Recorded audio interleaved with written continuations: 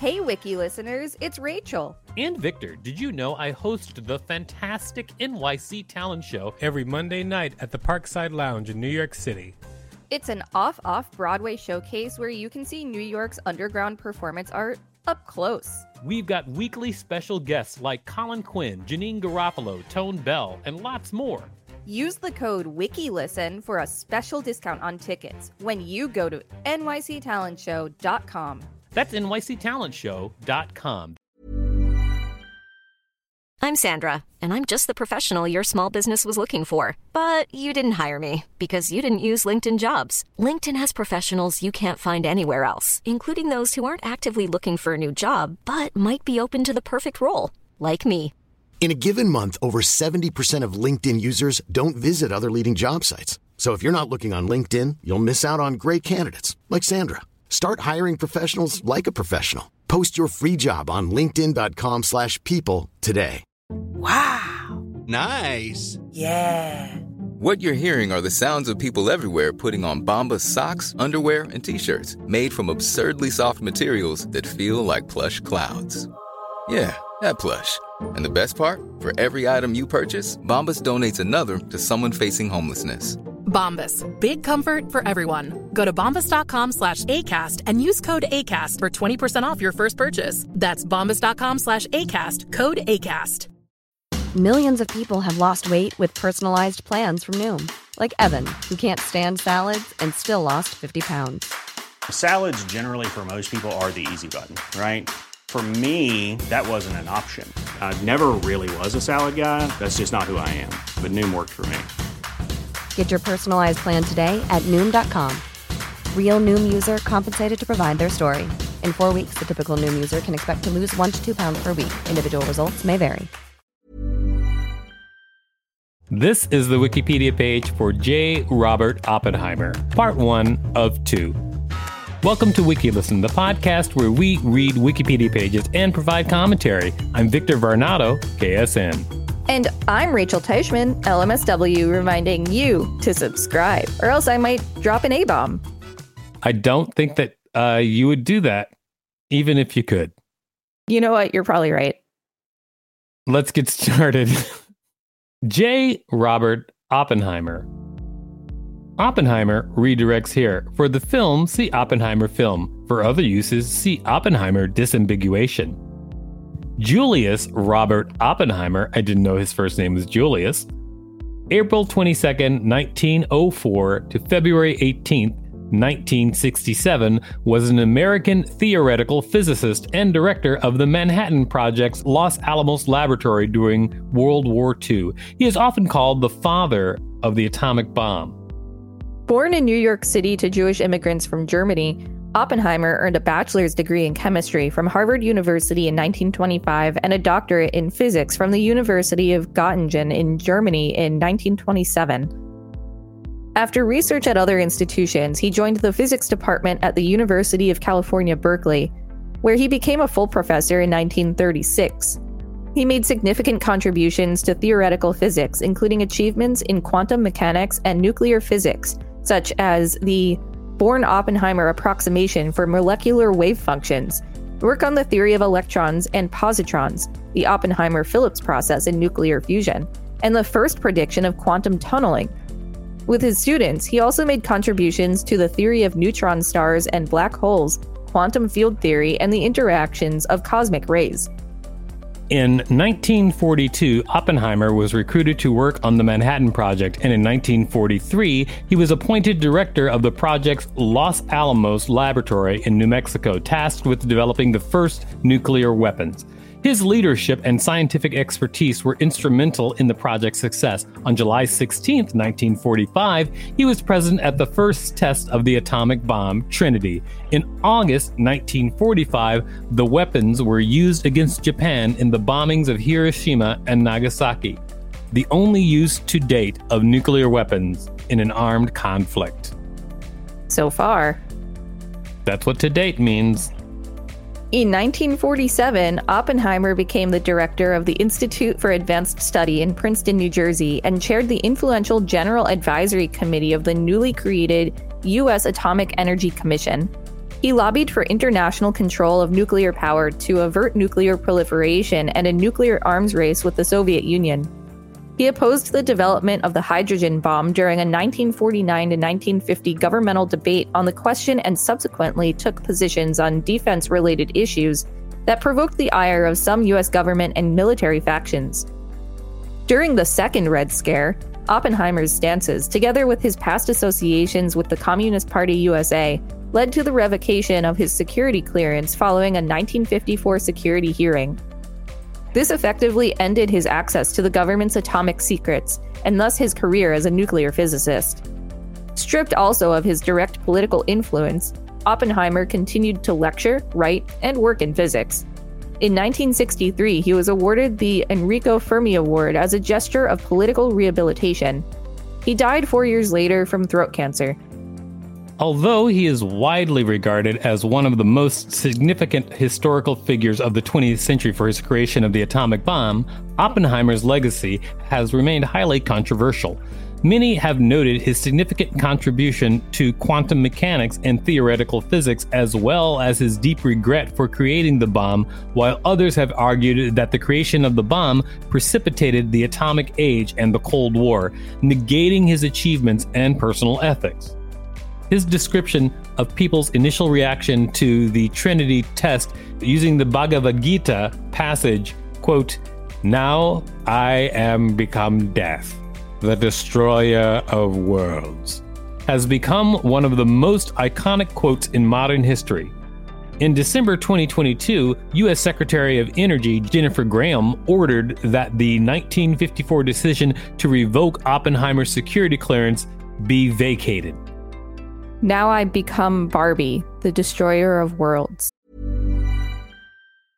I'm Sandra, and I'm just the professional your small business was looking for. But you didn't hire me because you didn't use LinkedIn Jobs. LinkedIn has professionals you can't find anywhere else, including those who aren't actively looking for a new job, but might be open to the perfect role, like me. In a given month, over 70% of LinkedIn users don't visit other leading job sites. So if you're not looking on LinkedIn, you'll miss out on great candidates like Sandra. Start hiring professionals like a professional. Post your free job on linkedin.com/people today. Millions of people have lost weight with personalized plans from Noom. Like Evan, who can't stand salads and still lost 50 pounds. Salads generally for most people are the easy button, right? For me, that wasn't an option. I never really was a salad guy. That's just not who I am. But Noom worked for me. Get your personalized plan today at Noom.com. Real Noom user compensated to provide their story. In 4 weeks, the typical Noom user can expect to lose 1 to 2 pounds per week. Individual results may vary.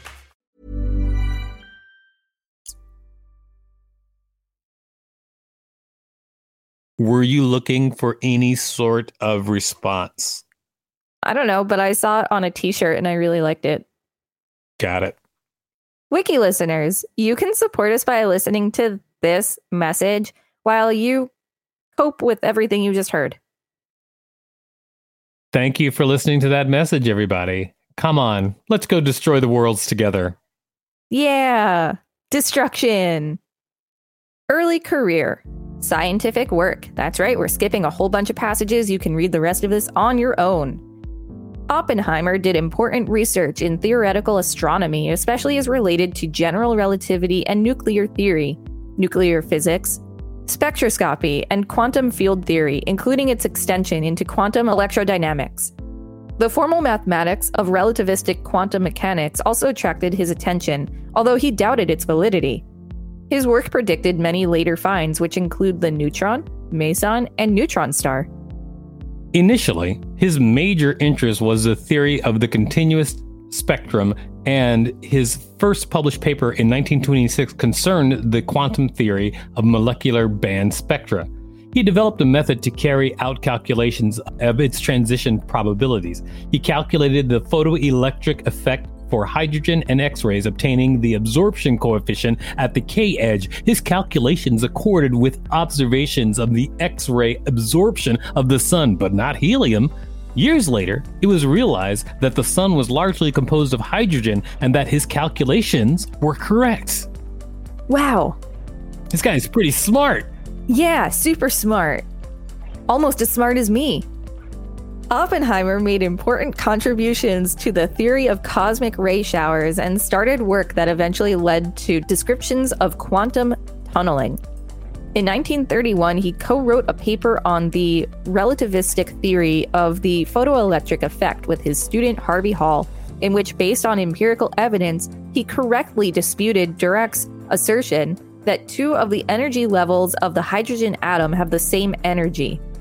Subsequently, one of his doctoral students, Willis Lamb, determined that this was a consequence of what became known as the Lamb shift, for which Lamb was awarded the Nobel Prize in Physics in 1955. With his first doctoral student, Melba Phillips, Oppenheimer worked on calculations of artificial radioactivity under bombardment by deuterons. When Ernest Lawrence and Edwin McMillan bombarded nuclei with deuterons, they found the results agreed closely with the predictions of George Gamow. But when higher energies and heavier nuclei were involved, the results did not conform to the theory. In 1935, Oppenheimer and Phillips worked out a theory, now known as the Oppenheimer-Phillips process, to explain the results. This theory is still in use today. As early as 1930, Oppenheimer wrote a paper that essentially predicted the existence of the positron. This was after a paper by Paul Dirac proposed that electrons could have both a positive charge and a negative energy. Dirac's paper introduced an equation known as the Dirac equation that unified quantum mechanics, special relativity, and the then new concept of electron spin to explain the Zeeman effect. Oppenheimer, drawing on the body of experimental evidence, rejected the idea that the predicted positively charged electrons were protons. He argued that they would have to have the same mass as an electron, whereas experiments showed that protons were much heavier than electrons. 2 years later, Carl David Anderson discovered the positron, for which he received the 1936 Nobel Prize in Physics. In the late 1930s, Oppenheimer became interested in astrophysics, most likely through his friendship with Richard Tolman, resulting in a series of papers. In the first of these, a 1938 paper co-written with Robert Serber titled On the Stability of Stellar Neutron Cores, Oppenheimer explored the properties of white dwarfs. This was followed by a paper co-written with one of his students, George Volkoff, on massive neutron cores, in which they demonstrated that there was a limit, the so-called Tolman-Oppenheimer-Volkoff limit, to the mass of stars beyond which they would not remain stable as neutron stars and would undergo gravitational collapse. In 1939, Oppenheimer and another of his students, Hartland Snyder, produced the paper on continued gravitational contraction, which predicted the existence of what are today known as black holes. After the Born-Oppenheimer approximation paper, these papers remain his most cited and were key factors in the rejuvenation of astrophysical research in the United States in the 1950s, mainly by John A. Wheeler. That makes me really happy. All right, that was almost good. I was like, that's almost a good joke. It was so close. What could have made it better? Instead of you saying that would have made me really happy, if you would have said something where you worked the guy's name in again so you could connect it better. Like when Wheeler was inspired by Oppenheimer, discovering Oppenheimer's work must have made him really happy. So you kind of connected to him more. Yeah. You know what? I was ready to just put down whatever you had to say because I was angry that you told me that my joke was almost good, but you're right. Your version is better. I'll give it to you. I'm glad there's a recording of this. Oppenheimer's papers were considered difficult to understand, even by the standards of the abstract topics he was expert in. He was fond of using elegant, if extremely complex, mathematical techniques to demonstrate physical principles, though he was sometimes criticized for making mathematical mistakes, presumably out of haste. His physics was good, said his student Snyder, but his arithmetic awful. After World War II, Oppenheimer published only 5 scientific papers, one of which was in biophysics, and none after 1950. Murray Gell-Mann, a later Nobelist, who, as a visiting scientist, worked with him at the Institute for Advanced Study in 1951, offered this opinion. He didn't have sitting flesh. When you sit on a chair, as far as I know, he never wrote a long paper or did a long calculation, anything of that kind. He didn't have patience for that. His own work consisted of little apercas, but quite brilliant ones. But he inspired other people to do things, and his influence was fantastic. I had to keep my mic muted while you read that quote because I was laughing at you, because in order to do that voice, you had to like keep your lips flared up and out. Yes, sometimes you have to make faces with voices. It's just the way it goes. Apparently. So there's some background on Mr. J. Ops, and tomorrow you'll get to hear all about the Manhattan Project. Yes, indeed. This is actually a really fun article. I love articles where amazing people do amazing things. It's kind of awesome. It is kind of awesome. The fact that he made his papers overly complex is not awesome. That's not how science is supposed to work. But you know what? He did some other cool stuff. This has been the Wikipedia page for J. Robert Oppenheimer, part 1 of 2. Thanks for listening to WikiListen. You can find us at wikilisten.com and on all social media and on TikTok at WikiListen, except for Twitter, which is at wiki_listen. Please rate and review us on Apple Podcasts because it really helps us out. Check us out on YouTube for more content. Don't forget to smash that subscribe button with your gigantic explosive. If there's a particular page you'd like us to read, let us know. We will read it.